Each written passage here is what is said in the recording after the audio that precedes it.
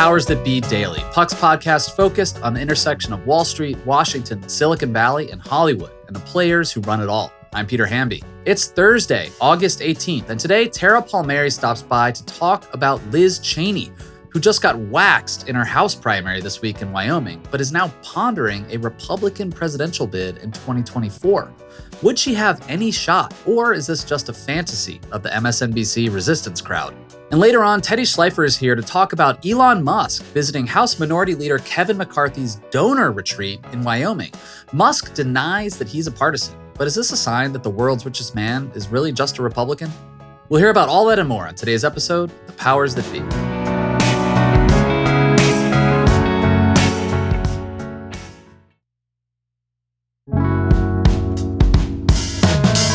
Happy Thursday, everybody. I'm joined today by Tara Palmieri. We are going to talk about Liz Cheney. Is she going to run for president in 2024? Tara, she lost her House primary in Wyoming Tuesday night. So Tara, you've spent some time out in Wyoming. Were you surprised by the margin here, like how badly she lost this race, or was this predictable? I mean, I wasn't personally surprised. I've been long saying this is not good for her. I went out there before the January 6th committee was formed, like a week after the impeachment vote, when Matt Gaetz was there, and literally struggled to find anyone who could say anything nice about Liz Cheney. And that was before she really put, you know, the stake in with the flag and said, I am the anti-Trump, you know, adversary, instigator, whatever you want to call her. And I was like, guys, this is Trump country. And in their minds, their representative is a mirror of them. You cannot convince people from Wyoming how to feel about things, especially when they voted for Trump by 70 points. And they were livid. I don't think it helps that she wasn't in Wyoming a lot. She lives in Virginia, right? Right. But these people obviously didn't have a lot of personal connection with her. I was in Cheyenne for like a day. I feel like I knew everyone. You know, go back out there that second time for Rand Paul. And I stayed in Cheyenne for like 2 minutes because I realized these are all anti-Cheney people. It was about a year later. Here's the story about, can she be saved by Democrats, right? Because they were all freaking out about that loophole that would allow people to switch parties on the primary. Turns out the numbers aren't there, but I still found it to be fascinating. So I was like, you literally dragged the effigy of Dick Cheney through the town square of Jackson Hole, like in 2003. And now you're out there campaigning for Liz Cheney. Very weird. But it just, the numbers were never there. They were never going to be there. And her team was so defensive about it. I remember they were so angry when I wrote that story. And I think this is always going to be the struggle for Liz Cheney if she runs for president. Like, you are going to try to convince the Republican primary voter to vote for you over Trump. It's going to be really hard. Yeah. After she lost, Cheney said she was considering possibly maybe running for president in 2024. It's clear that she was more than considering it because she revealed that she had launched a leadership PAC, one of those things that allows people to raise money, travel, keep their name in the news. And the group is called The Great Task. I think that would be an allusion to, I guess, saving democracy or killing off Donald Trump politically before he can run for president. My friend Tim Miller has talked about this a lot. He wrote about it for The Bulwark. It's like if you're trying to form a third party or some kind of never Trump faction within the Republican Party, like that's not going to be successful. Like you have to, as you said, Tara, like find a way to peel off kind of Trumpy conservatives and get some people in the middle. And like, who's going to do that? Like Joe Rogan, Dave Portnoy, like whatever, maybe, but like not Liz Cheney. Liz Cheney. No. And look, I think personally she's doing the Lord's work for our democracy on the Select Committee in the House investigating January 6th. But the fact that people like pretended that this might be competitive was kind of funny to me. Yeah, no, it was. And I just never for a second thought that there was a shot. But she was afraid to go back. I mean, and she rightly was. I mean, she was barely in Wyoming when I was there. She was holding events with the press. Like, you know, that's bad. Like, she was at like the Wyoming press event, AP, Associated Press event there. She was holding a democracy forum that was ticketed in Jackson, which is Teton County, the one that she won. But obviously, like you said, tons of California transplants, not what you think of. It's like luxury resorts, very wealthy people, not what you think of when you think of like the cowboys, the ranchers of Wyoming. If you want to be like Lisa Murkowski and vote for impeachment, but you're Lisa Murkowski and you have like insane cred on the ground there in Alaska, fine. And you don't ever really speak about it again. You know, like you vote for impeachment, but you never say it again. You're fine. That's a good point. They have to spin this into like, she had to die a political death so that she could rise again to avenge Trump. I'm going too far into the biblical imagery, but I went to Catholic school, so I have to. But good for you. Yeah. So the point is like, she just raised her profile this whole time. Mm-hmm. I wasn't talking about Liz Cheney. You weren't talking really about Liz Cheney, right? I mean, yeah, there were rumblings she could be speaker, but she was number 3 in line to Kevin McCarthy. This is way more high profile than that. Maybe one day, I guess being speaker is more high profile. She could have run for Senate in Wyoming, I think in 2020, and she turned that down. Yeah. It's just like, it's a political kamikaze mission in which you're like burnishing your brand. So like the Liz Cheney brand is going to sell books. It's going to get her a book tour. It's going to lead to a think tank. She could run for president. She can pick off votes from Trump. I don't think that she'd even make it on the debate stage. I mean, what do you think? Yeah, I mean, she has won, again, the cliche, strange new respect from Democrats, from the media. Yeah. For standing up politically, bravely to Trump in a number of ways. But she would be like a John Kasich kind of figure if she ran in the Republican primary. Like, who is this for? The Bill Kristol and some, never Trumpers who will throw some money at her. But like, that's a suicide mission, not just because she wouldn't win, but because the only way Trump loses a Republican primary, if he runs, is a head-to-head against someone who runs like an inside straight of a campaign, like a Hillary Obama style slugfest where somehow DeSantis climbs out on top. But like, if you have more than one challenger, like that's just going to divide the anti-Trump vote, which is what happened in 2016, and he wins. I'm not predicting the future. I'm just saying that feels like the most likely scenario. And so like Cheney will have to confront this possibly. Do I step aside and let someone else try to like take Trump down? Or do I stand up for my beliefs on a debate stage or in these primary states for several months fruitlessly while Trump gathers up plurality of votes and then eventually a majority of votes in the primary? The big unknown is, what if she just runs as a third party candidate just to peel off Republican voters from Trump? I think that hurts Democrats. Really? I do. Yeah. I mean, like, yeah, I think she increasingly appeals to the MSNBC viewer, which is a never Trump person or a Democrat who fancies the idea of a fantastical bipartisan country that we no longer live in. And so I don't know. I just think that like, if she ran as a third party and say you're in Virginia or Pennsylvania, the voters that would vote for Liz Cheney in that scenario, who think Trump is icky and would never vote for him, like then you have like a Gary Johnson scenario where like a bunch of people sit on their hands or vote for a third party and then the Democrat doesn't get enough votes in Milwaukee, Philadelphia, whatever. I think that's dangerous. I don't think, and obviously like third party campaigns never go anywhere. Right. And you won't get the same sort of recognition, coverage, et cetera. What if this is laying the groundwork for 2028 in which Trump is either in jail or he loses in a primary and he ends up not being the candidate, or somehow Biden wins re-election or another Democrat wins re-election? Like, is she sowing the seeds for 2028? Maybe.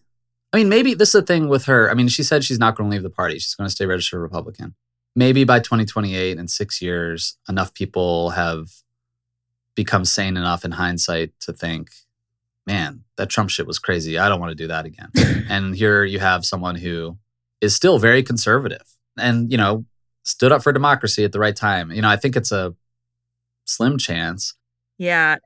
Someone that doesn't really follow politics enough but thinks that they do said to me, is there any way Cheney could be on a Democratic ticket? And I was like, dude, she's anti-abortion, voted against the latest gun control bill. Like, the casual political viewer does not understand that she voted for Trump 96% of the time. She voted against the overwhelmingly popular gun control bill that just passed. Like, no, she is not MSNBC. It's peak resistance brain. It's like having a Bob Mueller prayer candle.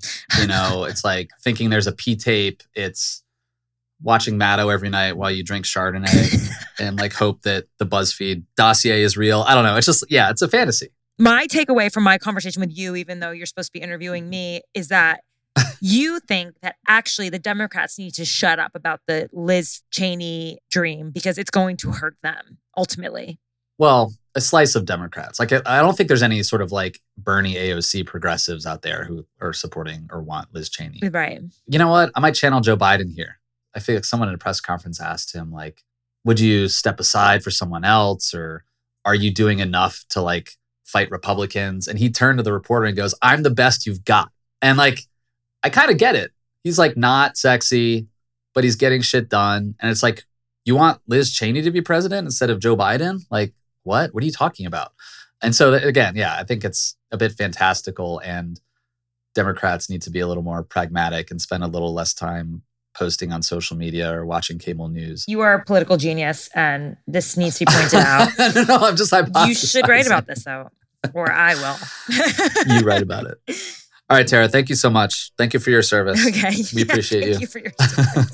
When we come back, Teddy Schleifer and Ben Landy discuss why Elon Musk was at Kevin McCarthy's donor retreat in Wyoming.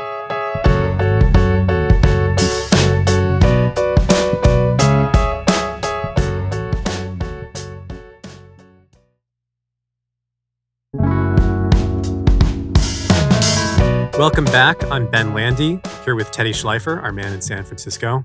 What's up, Teddy? Hey, how are you? So, Teddy, you were one of the first people to report that Elon Musk flew into Wyoming yesterday in the middle of the primary race where Liz Cheney was sort of ritualistically clobbered. And he met with Kevin McCarthy, who is probably soon to be the Republican Speaker of the House. Why was he there? What was he doing? So McCarthy every year hosts this donor retreat in the Tetons outside Jackson, Wyoming. And McCarthy is a longtime friend of Elon Musk. In fact, McCarthy will often not shut up about it. A good friend of mine, Elon Musk, he likes to say, it's something that appears in tons of McCarthy profiles. The presumptive next Republican speaker has a little bit of a habit, I think you could say, of sort of chasing stars and bragging about them. So we definitely know about Elon's friendship with Kevin McCarthy. That's the Kevin side of it. The Elon side of it is that he is somebody who is now leaning into the partisan political campaign world in a way that is certainly intriguing. I don't know if it's a head fake or not. I think honestly him showing up at the donor retreat that McCarthy does as one of their featured speakers yesterday suggests to me that maybe it is more than a head fake. I think for the last couple of months, I've been treating Elon's political agitations as just sort of like a rich guy who has, almost 100 million followers on Twitter and is bored. And the fact that he is spending his time, which is a precious resource of his, and flying into Wyoming for this is significant. Yeah, this whole episode is sort of head-scratching for me, not only because the optics are so bad, really, of Elon huddling with the very congressmen who are cheering Liz Cheney's exile as a January 6th heretic, but also because Elon doesn't particularly strike me as a political person. I mean, he has this sort of vague notion that liberals have become the online fun police, and he doesn't like that. And he also has a very sort of narrow sense of what is best for Tesla in a particular moment and who his political allies might be there. But I don't understand whether there is some sort of broader strategy for him. Yeah. One of the mistakes about coverage of donors sometimes is we make them too interesting. Sometimes we make them too sophisticated. Elon is talking about starting what he called a super moderate super PAC, which we'd see with $20 or $30 million to support centrist candidates. Is that really happening? Or is that just a guy sending a tweet at 12:30 a.m. on a Tuesday morning responding to like some Tesla fan club bot, in Madagascar? Like, he's not really a political savant who's playing the game in a sophisticated way like a Peter Thiel or a Charles Koch or a Reid Hoffman. I reserve the right to change my opinion on that, right? If he shows up at Wyoming, speaks to Kevin McCarthy's group, and hires experienced, vetted GOP hand to help him start the super moderate super PAC, then I'll change my mind. But for now, I have not seen any tangible evidence this is more than just a whimsical guy chasing what he thinks is right for the country and what is right for him. Sure, this is the same guy who tweeted that he was going to take Tesla private for $420 a share and didn't. And who also, just the day before we were recording this, said that he was going to buy Manchester United, the soccer team. And of course, he was joking. Right. So right. To your point, his motivations are simpler than maybe the media would like to make them out to be. Yeah. Ultimately, Elon, I think, is very busy. He does not really have the time to be doing anything more than just sort of simple man online posting his opinions. Though that's why I think a hire is always interesting to me. And I report on hires that donors make. I take them seriously. When you hire and pay a donor advisor to make political contributions and establish relationships with people in Washington. I'm not talking about like a corporate lobbyist. I mean, Tesla has a corporate lobbyist and SpaceX has a corporate lobbyist. I'm talking about a personal political Sherpa. When you hire one of those people, that is a significant development to me that I think always suggests a donor's seriousness. And to be clear, like most people don't have that. Like, I would say there's probably 50 people who have that, 100 people who have that in the entire American political system. And those are the people who at least stylize themselves as sophisticated. When Elon does that, I think I'll take it more seriously. Before you go, I want to ask you about Elon's philosophy as opposed to his political philosophy, because I think the one thing he truly is serious about is the long-term future of humanity. He talks about this incessantly, that he wants humanity to become multiplanetary, that that's the way to preserve the species. And so it's interesting to me where he is placing these political bets. There was definitely a turning point in his posture towards the Biden administration where Biden sort of snubbed Tesla, presumably because it's not a union shop. And you really saw a change in Elon's rhetoric toward the White House. But this is the same White House that just passed the Inflation Reduction Act, which has billions of dollars in government subsidies for Tesla. It's going to make a huge difference to his business. And yet he's sort of throwing in politically with the opposition party, which, as far as we've seen, has very little interest in EV subsidies or government policies that would benefit green energy. Yeah, that's a great point. I mean, it's been interesting watching other tech moguls celebrate the Biden bill. Jeff Bezos has been tweeting, or Bezos groups have been tweeting very positively about it. Bill Gates was probably more intimately involved in helping Joe Manchin cross the finish line than we knew at the time. Lots of people who take climate seriously are happy with this bill. Maybe even more so the smaller bill that is less expansive on climate, but Bezos was critical of Biden on inflation, for instance. So like this is in a lot of ways is a climate activist's dream. Elon, on the other hand, who runs an electric car company and is certainly serious about climate change, at least was when he started this 10, 15 years ago, and that people forget that, right? They just sort of think of him as this annoying provocateur on the internet. Elon cares a lot about inflation, he says, if you just take him at face value, and he cares a lot about the perceived wokeism of the left. He's not really talking about climate that much anymore. He's not really talking that much about ways that the federal government could support electric vehicles. You would think there would be much more vocal celebration of this bill from Elon Musk. You're totally right. And I don't know why that is, if it is, maybe it's just Elon being just a guy, but, where he cares about what random people on Twitter, activists on the left are saying more than he cares about climate. And, that it's not really a fully thought out strategy, because you're right, Ben, you would expect him to be more vocal about this bill and the ways that it could address the issue that he sees as an existential risk to the United States.